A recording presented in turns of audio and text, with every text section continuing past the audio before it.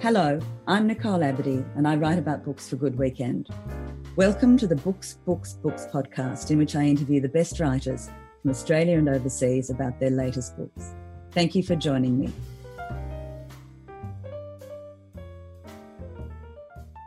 Welcome to today's episode of Books.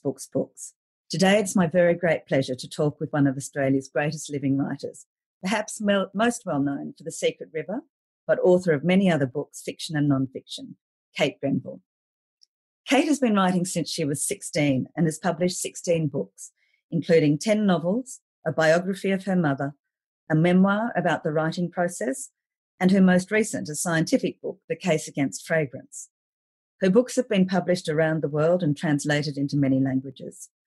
Kate's books have won many prizes in Australia and overseas, including in 2001 the Orange Prize for the Idea of Perfection, and in 2006 the Commonwealth Writers' Prize for The Secret River, which was also shortlisted for the Man Booker, as well as a number of other awards.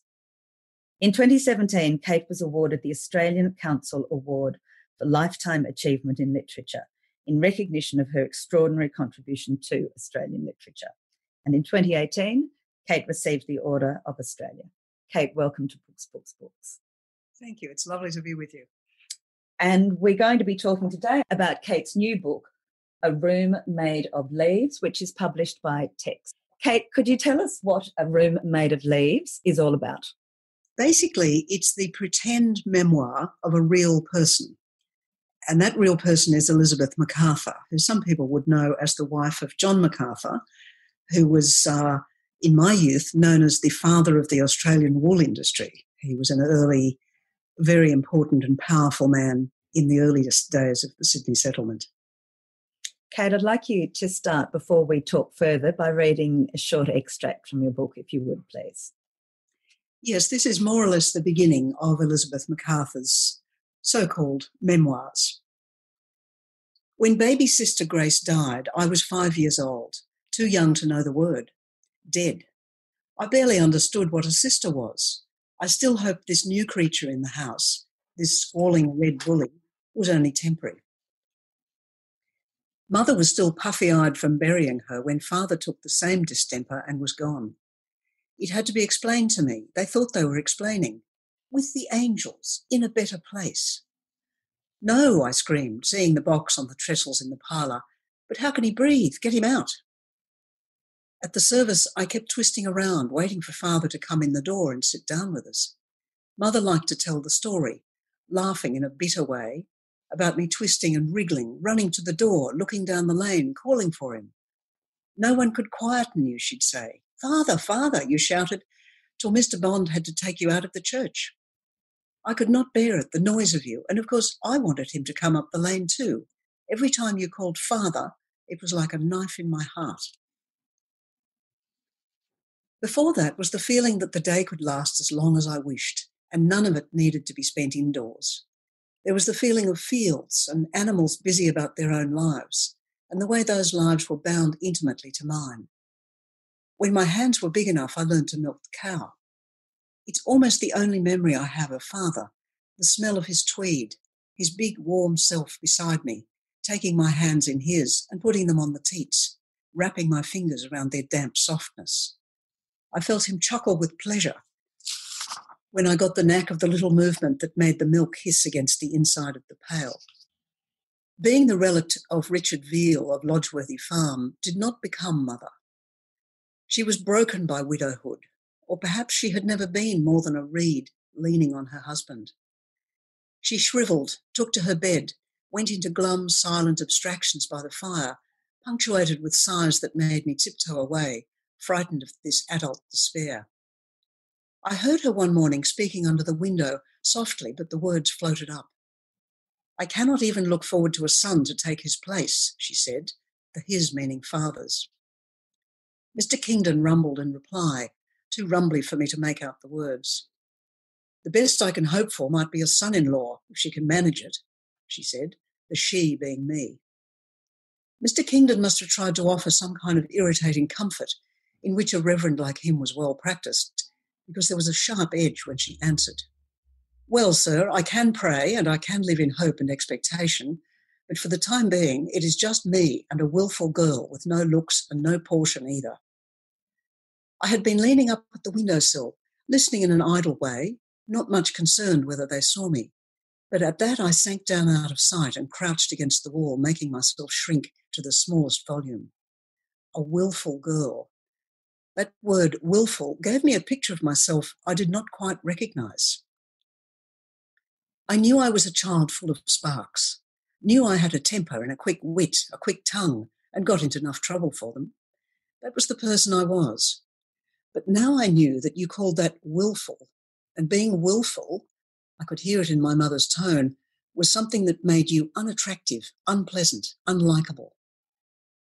I was hot with a sudden shame for being willful, as well as for having no looks and no portion, ashamed that no one would want me. Ashamed for my mother, too, in speaking that way of her daughter. I could smell the dust in the curtains and feel the cold draught from the crack where the skirting did not quite meet the floor. That smell and the feel of a narrow draught still fill me with the same terrible knowledge that came to me hearing her words. I was not an orphan, but I might as well be, for all I had a parent to look out for me. You came across the letters of Elizabeth MacArthur 20 years ago when you were researching the Secret River. Where did you find those letters and what were they like? What did they tell you about her? Well, the letters are held in the State Library of New South Wales, and I was researching in a sort of general background way for the Secret River. We said at about the same time as the MacArthurs came to Australia. What I found were letters which were by and large incredibly bland and, let me dare to say it, boring. And that is because in the world those women lived in, bland and boring was what they were supposed to be. And letters were not private things. They were public documents to be read aloud in the parlour to the assembled neighbours and so on. So they could not write down, they couldn't leave for us any record of what they actually felt. So there are the letters in which she comes across as a devoted, somewhat devout, loving wife, hardworking, all those wonderful values. But the reality of her life is that her husband, John MacArthur, was a really bad egg, basically. He was a nasty piece of work. He was a bully. He was violent. He suffered from extremes of mood, which these days, he'd probably be treated for mental illness. So he was a disastrous person to be married to, and her life in Australia must have been incredibly difficult in those early primitive days and with that husband. So what I saw was a lack of fit between these very bland letters and what can only have been a tumultuous life. And I thought, okay, it's almost as if she has written the fictional version of her life. And somebody else might come along and write the factual version. And that version might take the form of a memoir, a long-lost, secret, hidden memoir that came to light somehow, in some hiding place in an old house. And that person might publish them and bring them to the world in the form of a book called A Room Made of Leaves. So the whole book is based on this nice little pretense that I've found those scandalous memoirs in which she actually spills the beans about what it was really like to be that woman in the late 18th century in early Sydney. Kate, what do her letters suggest about Mr. MacArthur? What impression do you get of him? And sorry, I'm saying Mr. MacArthur just because that's what she calls him extraordinarily. But what impression do you get of him from her letters? She's very, very cautious, as you can imagine. She actually refers to him very little. And at one point, though, after a few years of the letters, she says, up till now I haven't written very much about my husband. She's writing to a spinster friend. And in those days, to be a spinster was a great tragedy. So basically she says, I didn't want to crow about my good fortune in being married, so I haven't mentioned him. She then goes into a whole thing about how fabulous he was, how cheerful, how instructive, what a wonderful husband he is.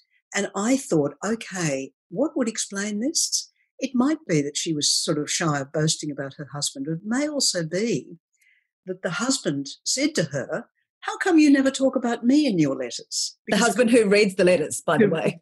Who reads the letters. It was fairly standard course to read each other's letters. They had a completely different thing about letters in those days. So he could well have read the letters and said, look, you're talking about the economy of the colony and, how much sheep and wool are being produced. You never mention me. So I can imagine her then, almost parodying him by saying what a fabulously instructive and cheerful person. And because she also, in my memoir, she says, well, yes, there's some truth in that. He was instructive. He was forever telling me about, the price of a Spanish ducat and how much water you could put in rum before people would detect that it had been diluted. So there is one great mystery about Elizabeth MacArthur's letters. Her husband was away in England for 2 very long gaps. One was 4 years, one was nearly 9, I think. And his letters to her during that time are all recorded, and he's constantly rousing on her for, doing the wrong thing. But the great mystery is that her letters to him, of which there must have been probably as many, have completely disappeared. And it is in those letters to him that we would expect to find some little ghost of what she might have really felt about her marriage. Mm. Now, that remains one of the great mysteries. Wouldn't it be fabulous if they suddenly turned up? There was a time when I thought I would... be the discoverer. Yes. Maybe there'll be a sequel. You may yet be. In those letters of Elizabeth, which, as you've said, were very, very guarded, and you've used the word bland a number of times, there were 5 words that piqued your interest about her. What were those words and what did they suggest to you? Yes, the letters are a mask, I think, behind which she lived, but just once or twice the mask slips. There was a man in Sydney called William Dawes, Lieutenant William Dawes, and he was the astronomer with the First Fleet. And he was a very, very interesting man. I've written a whole book about him in The Lieutenant. Mm. And I think I fell a little bit in love with him as I wrote about him. And oddly enough, I'm not the only woman. There are several other books that mention him in which that attractiveness in him comes out. Anyway, she asked William Dawes to give her lessons in a few easy stars, she said, a bit of elementary astronomy. And she writes to this friend back in England. She says, he gave me some lessons, but I mistook my abilities. In other words, I couldn't understand the astronomy, and I blush for my error. Now, in the context of her incredibly bloodless, unphysical letters, I blush for my error was like a trumpet call of erotic suggestiveness. And again, I'm not the only woman to have picked up the erotic charge in those. So those 5 words really kept me going for the writing of the book. I blush for my error. Okay, well, what happened next? What happened after Mrs. MacArthur blushed? So it just was like a tiny little thread that I could follow through the maze of darkness of her life. Kate, you seem to have captured her voice so well. How did you do that? I know that you had access to her letters. What other documents, what other sources did you have that gave you an insight into her and that enabled you to create such an authentic voice for her? Well, look, I don't know whether it's an authentic voice. I think and I hope it's a convincing voice. Very convincing. But unfortunately, the letters that she left and a little tiny bit of a very neutrally toned journal are the only records we have. It's tantalising. It's one of the things that has fascinated people about Elizabeth MacArthur. We know she must have been a remarkable woman because while her husband was away in England those 2 long times, she was running the equivalent of a gigantic company, virtually, well, from the record single-handedly, although she must have had help. She must have been a remarkable woman to rise to that occasion, rise to that, take it on and obviously thrive, and she ran the business brilliantly. So, unfortunately, we know she must have been remarkable, but she hasn't left anything behind to tell us what kind of remarkable she was. So in trying to think of her voice, it's funny, in some books I've had a lot of trouble with voice. In this one, I didn't. I remember sitting up in bed in my front room here, starting the book in an exercise book, writing by hand, as I often start, and the voice simply came to me. And in fact, it was the bit that I just read. I thought, okay, what was her childhood like? And there was her voice as if it was just waiting for me to write it down. I know that sounds a bit... Transcribe it. You're transcribing it.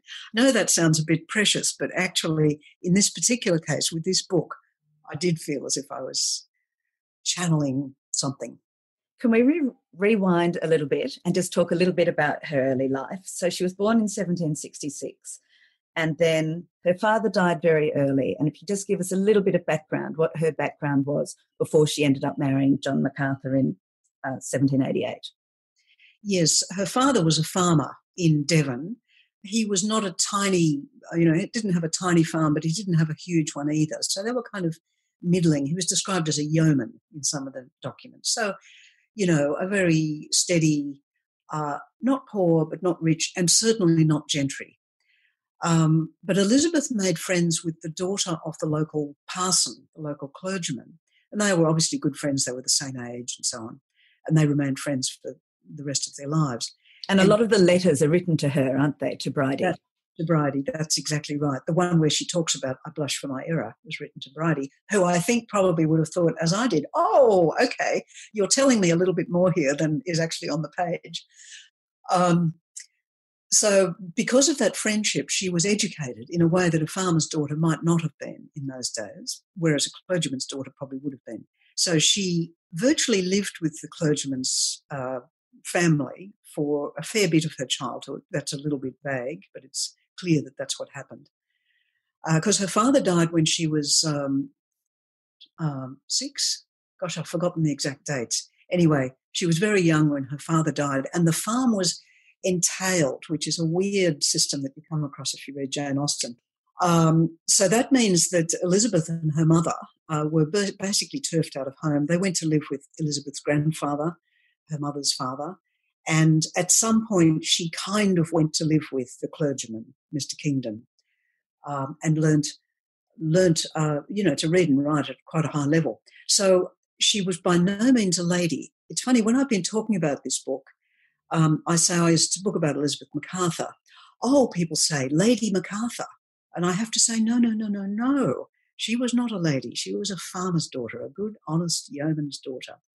And, of course, John MacArthur, who would like to have thought of himself as an aristocracy, was actually the son of a draper, and not a particularly well-off one. And possibly apprenticed to a corset maker at one point. That's a nice little bit of scuttlebutt about him. Who knows if it's true, but it could be. The other thing that was really interesting about Elizabeth's childhood was that before she went to live at the vicarage, that she spent some time, as you say, living with her grandfather, who knew a lot about sheep. And you give us some lovely detail about what she learns about sheep. And then when we come to the end of the book, and there's no spoilers here because everybody knows what they had to do with the wool industry, but you say at one point that he's known as the father of the wool industry in Australia, but perhaps it's actually her that was the mother, that she had the knowledge. And then that takes us back to the beginning of the book where you talked about how she acquired all that knowledge about sheep, and all of that fits in very nicely. So she marries John MacArthur when she's 22. What's he like, Kate, as a man and as a husband? Look, even as a suitor, he obviously was no charmer. Well, first of all, on a purely kind of logistical Jane Austen kind of level, he was not a good match. He had no money. He was at that point an ensign, which is the lowest rank of officer, in a regiment which was just about to be disbanded. So he was actually living on half pay, virtually nothing. And there was no status in any of that. His father was a draper, had obviously had enough money to buy him the commission in the army, but no money beyond that. So he had no money. He had no social position because he was the son of a draper. He was badly marked from smallpox, so he can't have been really good looking, I don't think. When he came back from a long absence years later, a child who hadn't seen him for those years actually burst into tears at the sight of his, and Elizabeth said, that's when he mentions the pockmarks. And of course, he didn't appear to be a very nice man. Even at that time, Elizabeth describes him as too proud and haughty for our limited prospects, or whatever. This is after they've decided to get married. So proud and haughty, but I suspect not proud and haughty in a rather attractive way like Mr. Darcy, just proud and haughty and a bit stuck up. He, for example, put about the story that the MacArthurs were actually descended from King Arthur. So, very glorious, illustrious past. So he was a terrible snob. Um, look, there's so much I could say about John MacArthur. I think there is no question that the portrait that I've drawn of him as a very difficult, bullying, ruthless man is based very much in the facts of the matter. His letters are extraordinary. His letters, first of all, to his wife, but also to everybody else. He bullied, manipulated. He was a kind of a bush lawyer, so he'd pin people in a sort of, he'd trap them, like a good barrister. And of course, he was endlessly having duels. Mm. So at one point he said, he says something like, I consider it a point of honour to ruin any man who has made himself obnoxious to me. So that's the kind of attitude he had. One of the things that you make very clear in the book, though, is having heard all of that, he doesn't sound like a very attractive proposition for Elizabeth. But as we heard in the passage that you read earlier, even in her mother's own view, it sounded like, or certainly in her mother's view, her prospects of marrying well were limited. But more importantly, and this is a very important theme of the book, the options for women in the 18th century were very limited. Pretty much your choice was either to get married, however unsuitable or unpleasant that marriage might be, or to enter what you call the cul-de-sac of spinsterhood. So Elizabeth realises, doesn't she, that there's no other option. There's not an option to be a single independent woman, clearly. Oh, there was no option. I mean, we've all read Jane Austen. We know that those women, they were obsessed with marriage not because they were romantic souls, but because that was their only way of making a living, was to marry a man who could support them. And that is, in turn, because mostly they were prevented from getting education. They were not allowed to work. Once they married, they had no control over their fertility. There was no divorce. They could leave their husband if they really wanted to, but they had to leave their children and all their money, which became his on marriage if they did have any money. So they had a rotten time. And one of the things I wanted to do in this book was to say, look, the only record we have of these women are these bland letters. Elizabeth MacArthur's not the only one to have left bland, uncomplaining letters. Mm. And a little bit later on, those very stiff, faded photographs. Mm. And from that, we've built up a picture of them as being kind of compliant and somehow being accepting of lives which to us would be intolerable hell. Mm. They had to marry, and they usually married a man that they had, maybe spent an hour with making polite chit-chat in a drawing room, and that was it. If you got into bed on the night of your wedding and you realised that this was not going to work, and many of us have been in that situation, I'm sorry, bad luck. That's your life. Mm. So I wanted to sort of rescue those women from this cliche and stereotype that they were somehow so different from us that they found that okay. We wouldn't. I don't think they did either. Can you tell us a little bit what life was like for Elizabeth and John, but more for her once they arrived in the colony? Well, she was the only woman of education. No, that's probably not true. Some of the convict women, because she was the wife of an officer, and it was such a class-ridden moment in the culture, she wasn't allowed to mix with any of the convict women, nor would she be allowed to mix with the wives of the ordinary soldiers because she was an officer's wife. There's the whole thing about status having to be kept up. So the only other woman for quite some time was the wife of the clergyman. And Elizabeth says in a rare moment of wit and frankness in her real letter, she says, Mrs. Johnson was a person whose company could give me neither profit nor pleasure, or words to that effect. In other words, there was absolutely nothing to be enjoyed in her company. So Elizabeth must have been, I think, very lonely in her first years in the colony, and that may be part of the reason why she asked for the lessons in astronomy from Mr. Dawes. Mm.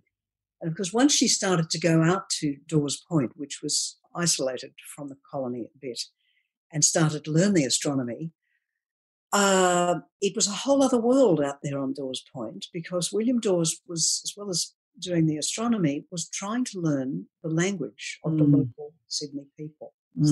He is the best record we have. And he clearly, in his notebooks, left a record of his learning the language. And what comes out powerfully is what a respectful attitude he had. It was, he met these, it was like a meeting of different planets, the British and the Aboriginal cultures. And Dawes and some of his Aboriginal informants were able to build this mutually respectful, interested, playful, rather joyous relationship between them. And Elizabeth MacArthur, I think it's very likely that she really did have some part of that, and certainly in my book I've made her part of that, learnt from William Dawes how to accept difference, which is something that is very much apropos of today. It's something we still need to learn, how to truly respect a completely different culture. I'd like to talk a little bit more a bit later about that, about Mr. Dawes and about the Indigenous people that she meets through him. Can we just go back a step to, we've talked a little bit before about the letters that you had, and I just wanted to check something. You quote quite extensively from these letters throughout the narrative. Are those quotes from the actual letters? Yes. Where they're in italics, they are the actual letters of the real Elizabeth MacArthur. That bit is not made up. So the book really is it's a kind of slippery peekaboo thing between what is absolutely real, like the extracts from the letters, and the parts where I have kind of extrapolated from the truth and written into the gaps. I mean, you know, to learn about the past, we just have to do the best we can with the little bits of evidence that have come down to us, which is very partial. Some documents, others have been destroyed. Some stories, others have been lost. For example, the Indigenous people would have had oral traditions about what happened then. There may be some still of those, but, you know, British colonisation did its best to destroy that oral tradition. So we have very little. So as a novelist, I'm writing my way into the gaps between the bits of evidence. And that's why this book is absolutely not history.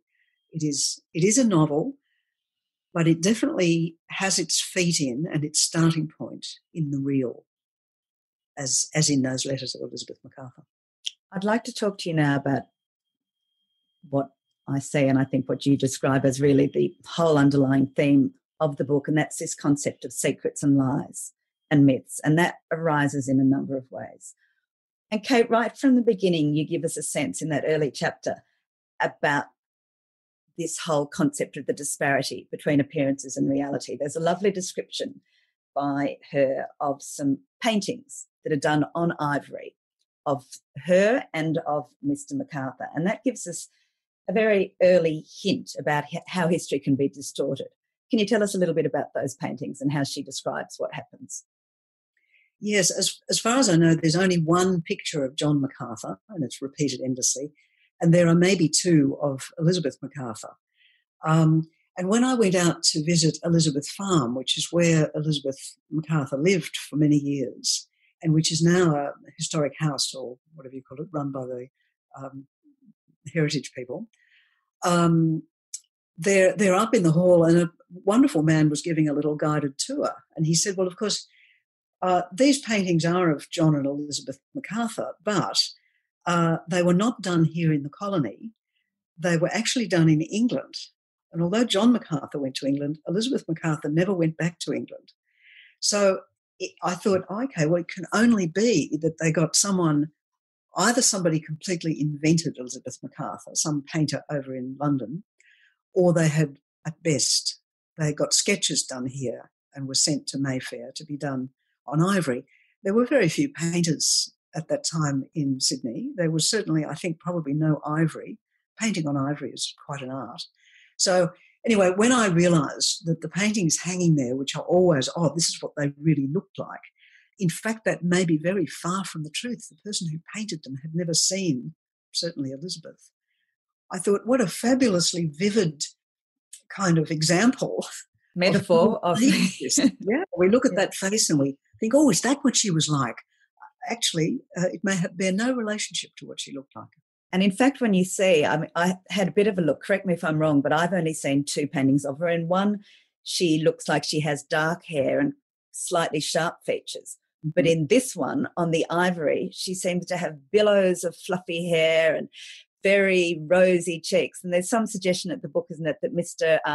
MacArthur might have been a bit of a guiding hand, given the painter a little bit of assistance as to exactly how he wanted to think Mrs. MacArthur looked.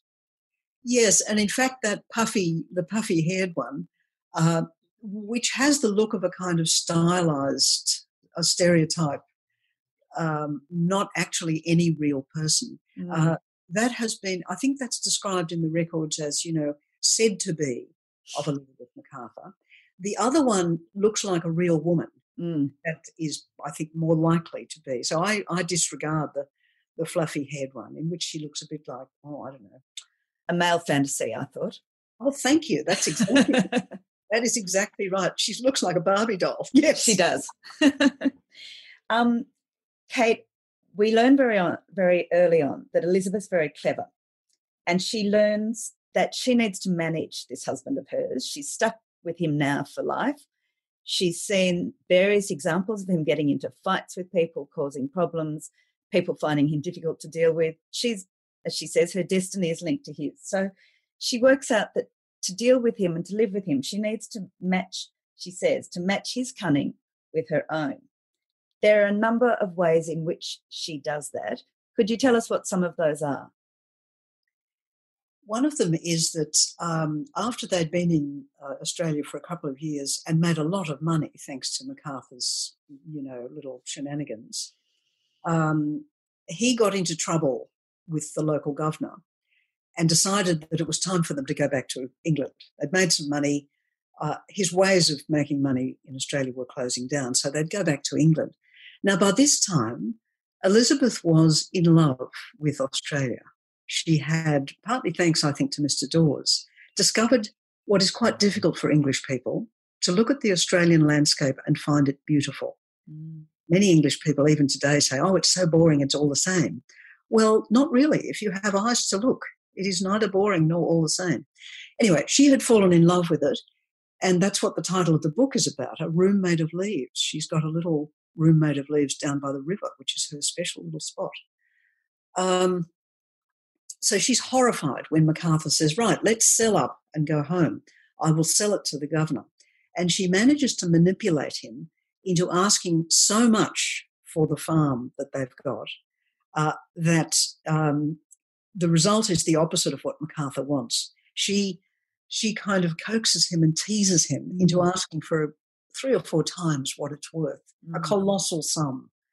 And as a result, the governor says no, and what's more, the people in England, the authorities in England, are suddenly looking rather carefully at John MacArthur and his dealings in rum particularly. And so the whole thing backfires and they get to stay.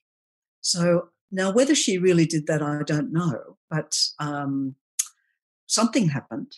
Something happened to make them stay. She talks about other little tricks she has as well. So she keeps a serene smile on her face at all times, and she plants ideas in his head and lets him think that they're hers.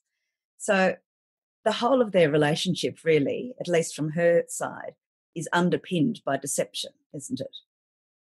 That's right. She realises that to deal with such a difficult man, she has to do, what women have been doing for centuries and what many women in many parts of the world still have to do, which is to be the power behind the throne, doing their best to manipulate a man into doing what the woman sees ought to be done, which is a pretty rotten way to have to live, actually. We are so lucky to live, first of all, now in the 21st century, but also in, a wealthy country where as women we have independence and power. So that kind of manipulation is the only possible way of doing it. You get a hint of it in Jane Austen novels, not so much in the television series, which are very kind of fluffy and romantic. But in the novels, you do get a sense of the steely reality of that world for women, where they simply had to be fairly ruthlessly dishonest in making their man do what ought to be done. That was all they could do. That was the only power that they had. Exactly, yeah. So there's another aspect of deception, which I think is very important as well, and that is it becomes apparent to the reader that the face that she shows to the public is not really her true self. And at one point, there's a description, you say, where she goes down and finds a spot by the river, and that makes her happy. I think this is when she's in Parramatta at this stage. And she says she can just sit there quietly and slip out of the skin of Mrs. John MacArthur. Kate, could you tell us a little bit about how she presents herself to society and what she actually is really like and the discrepancy between the two? Well, the way she has to present herself is as the wife of, at that point, Captain John MacArthur, the richest and most powerful man in Sydney, in New South Wales, in fact, and a snob. So she had to present herself as a lady, in fact, someone of great control and gentility, and she has friends among the other officers, but she can't flirt with them. One of them tries to flirt with her, and she's tempted just for a moment, but she has to maintain a very serene, dignified appearance, which is appropriate to Mrs. John MacArthur. As a boyfriend once told me, this is kind of shocking, you represent me now. The woman as kind of the public face of the man. And that wasn't the 18th century either. That's right. That's not all that long ago. So and even if it's not stated, I think that's very often the case, that men want their women to often, look sexy so that other men are jealous, all that kind of thing. So a woman is sort of seen as an extension of the status property, really, of a man. Now, the real person who she discovers with William Dawes was really very different. Doesn't mind sitting down on the dirt along with the local Aboriginal women and having a good time, doesn't mind being laughed at by those very clever and funny women. And, of course, she doesn't at all mind going to another room made of leaves in the company of the sexy Mr. Dawes and discovering the delights of the body, basically. Let's talk a little bit about that. When she meets this Mr. Dawes, it's not ostensibly, she goes to see him because she wants lessons in astronomy. But pretty soon she talks about how he immediately speaks to her real self. And she actually says, not the brassy Mrs. MacArthur, the lady of banter, or not the charming Mrs. MacArthur, that brittle carapace of a person. He seems to immediately perceive the real her. What happens after they start to work together? So he starts as her teacher, teaching her about astronomy. Through him, she meets, as you've mentioned, some of the Indigenous women. She is exposed to them. She talks to them. And they make a bit of a joke at her expense at one point. Could you tell us about that joke? Yes, she's a woman of great intellectual curiosity, so she genuinely does start by wanting to understand, as she says, even the stars are different in this new place, which of course they are. No one in the Northern Hemisphere had seen the Southern Cross, that cliche for us. It was all new. So that it began as a genuine intellectual curiosity on her part. And Dawes was, at least in my drawing of him, a rather shy and awkward but very sincere man who was not into pretending, was not into the social games. And that spoke to something in her. Because she was the only officer's wife, they used to come to the MacArthur's house and have these salons in the afternoon, all these men having a great time and her, doling out the cups of tea. Dawes is the only one who doesn't come because he's a shy, introverted man. He's not interested in that kind of social chit-chat, not interested in flirting. He's a very sincere, very rather eccentric man. When I wrote The Lieutenant, which is, based on my picture of him, several people said, was he autistic? So that kind of extreme awkwardness, I don't think he did at all. That's just putting a label on, I think, human variety. But he was somebody very ill at ease with that pretense. Couldn't be bothered playing the social game. So at some point, so they visit, and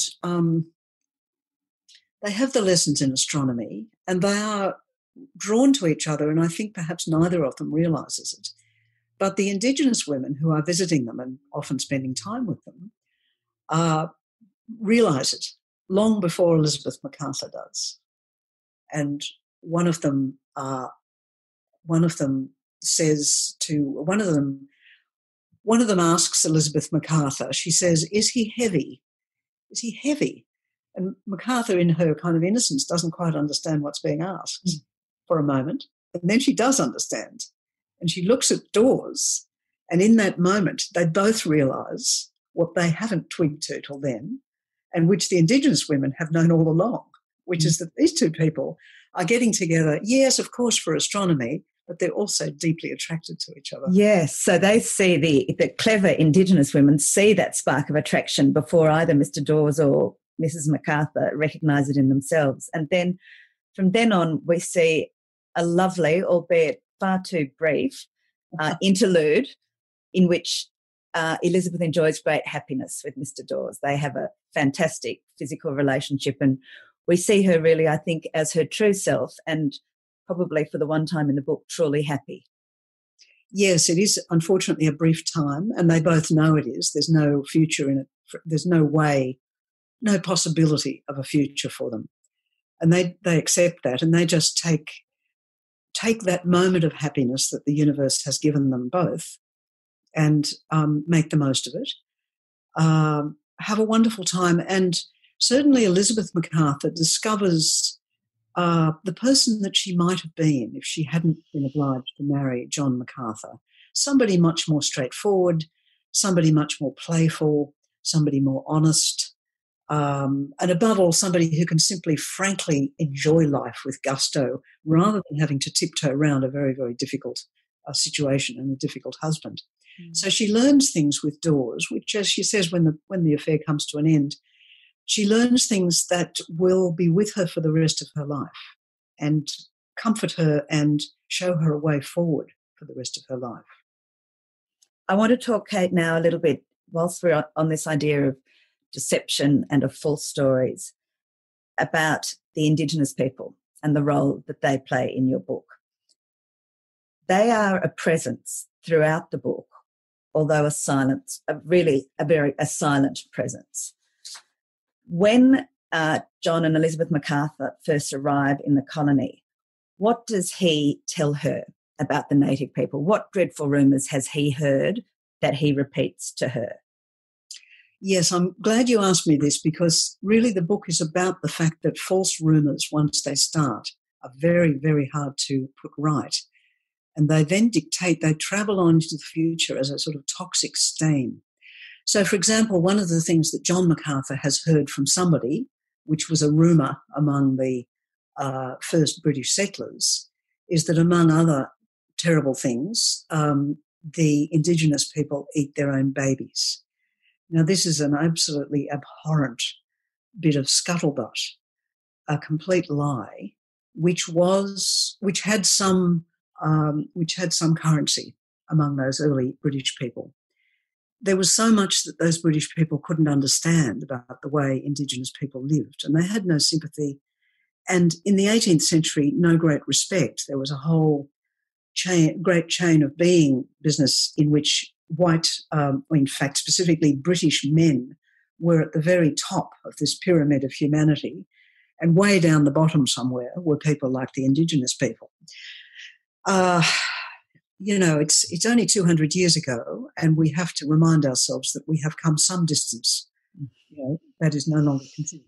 So MacArthur tells her this, and she doesn't really believe it, and she most certainly doesn't believe it when, and this is based on a historical fact, one of the Indigenous women comes and shows Mrs. MacArthur her little baby. And that's with Mr. Dawes, isn't it? When she's with Mr. Dawes and she meets the women through him. In fact, in the book, it's with Mrs. Dawes, with Mr. Dawes.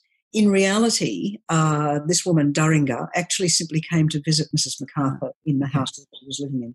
But I combined those two things because I'm a novelist, I'm allowed to do that. It's very much based on her letter, which she writes back to Bridie about the moment when Durringer came and showed her her baby. her affection for Doringa, her admiration, her kind of soft, gentle affection is quite remarkable. She lists a lot of Indigenous names, like names of people, and says, listen to how beautiful these are. So there's a lot of lovely, warm sympathy there. So that is on the record, and I've kind of taken that and run with it.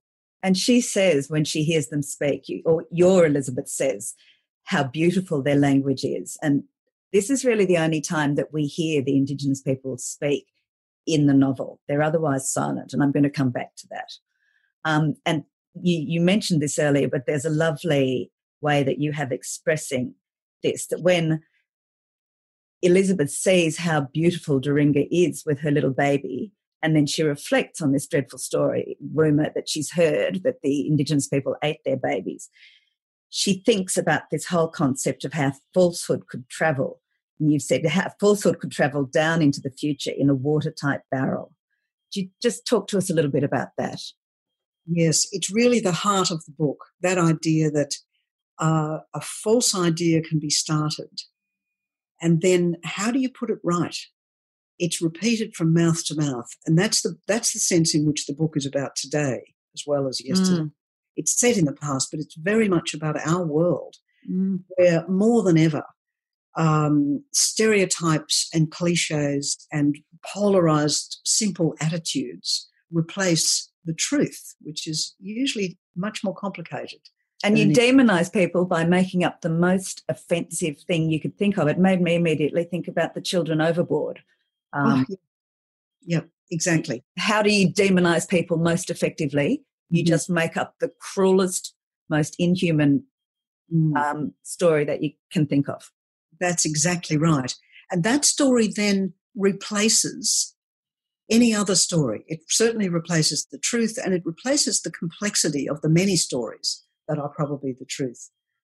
So that is the heart of the book. One of the silences at the heart of the book is the story about women whose story, women of the past could not tell their story. So their truth has been replaced by these stories of, the perfect compliant wife, etc. And it's the same with the Indigenous people to some extent.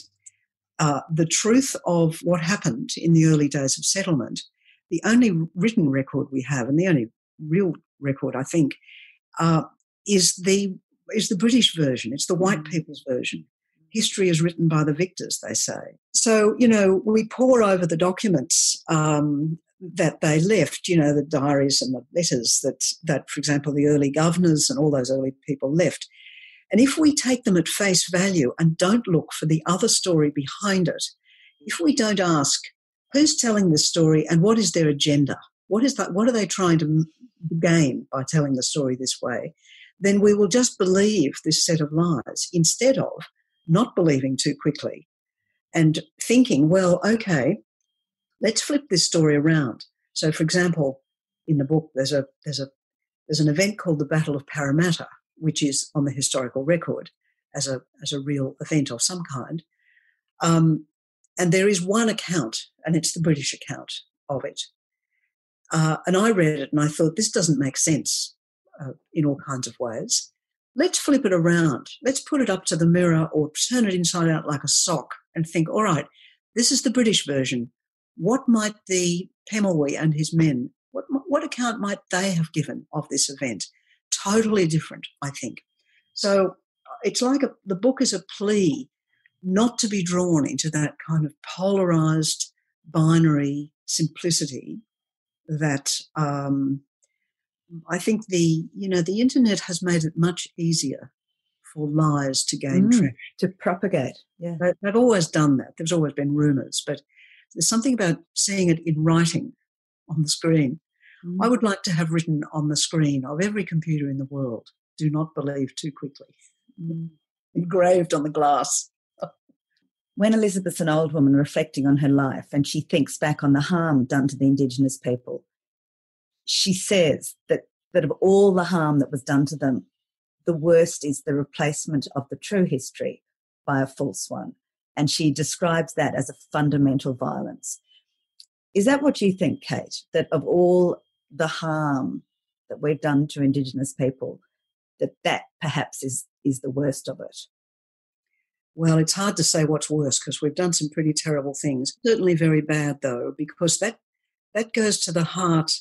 I mean, in Indigenous culture, a story has a powerful spiritual, philosophical meaning. And so to replace the true story by a false one it's a kind of blasphemy. It's not just a lie, but it's digging at the very heart of something. So we have done, I don't know whether that's worse than the deaths and cruelties that we have also inflicted, but it's pretty bad. And one of the problems with it is that it gets this kind of watertight look. Yeah. Nobody asks. Yeah. Nobody looks at those accounts of what happened and says, well, but is this really true? Is it likely? Could it possibly have been like this? And you do that very well here in that the conversation where Elizabeth is obviously taking your role, really cross-examines her husband. He gives the version, the established version of what happened at that Battle of Parramatta. She really cross-examines him as to demonstrate how inherently implausible that version is. That's right. I've given her exactly my thoughts there. I won't go into detail, but the fact is it is highly implausible. And that was my way of saying, look, this is a book about a remarkable woman, and it is a book about the fact that all those women of the past were silenced. But it is also even bigger than that.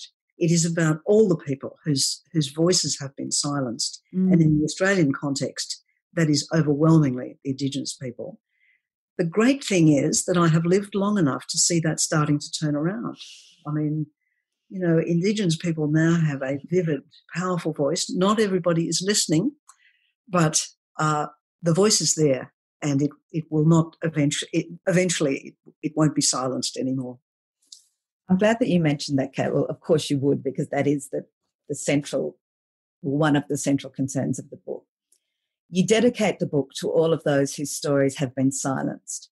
I found it very interesting. You've written a number of books of historical fiction, The Secret River, Sarah Thornhill, The Lieutenant.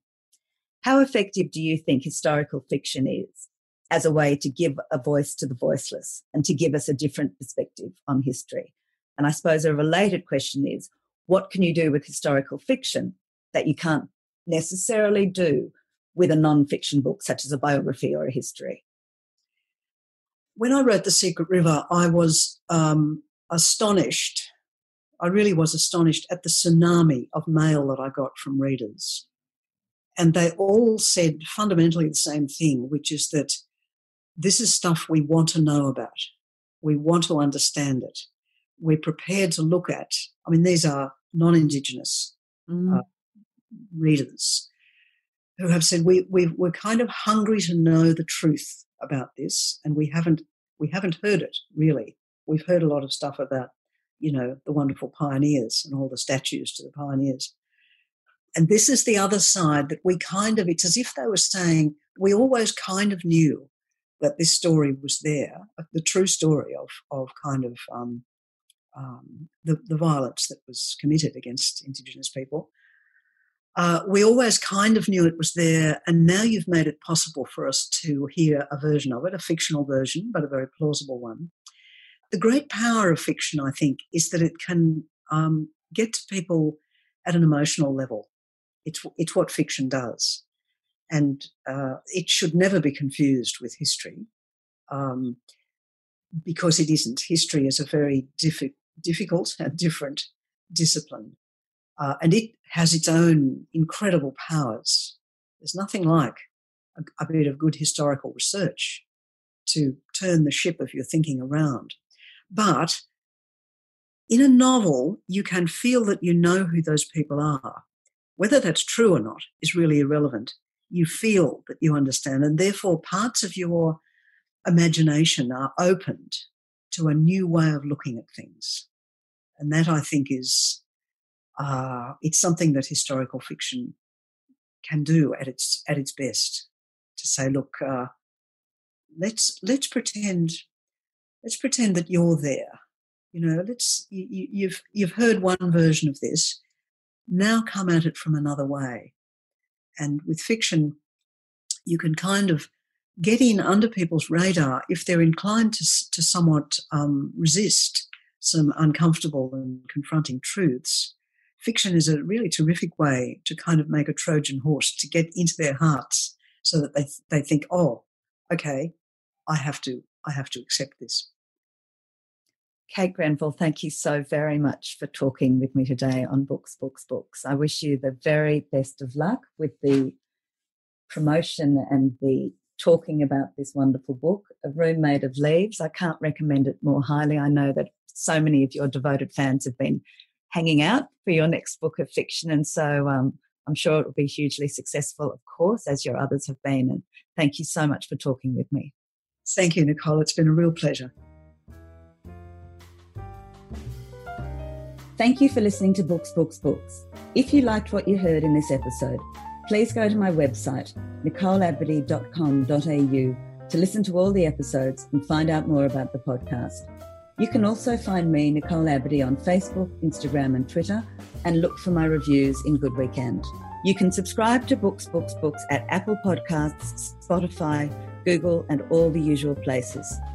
Since it's a new podcast, it would be lovely if you could go to any of these platforms and give Books, Books, Books a rating or review.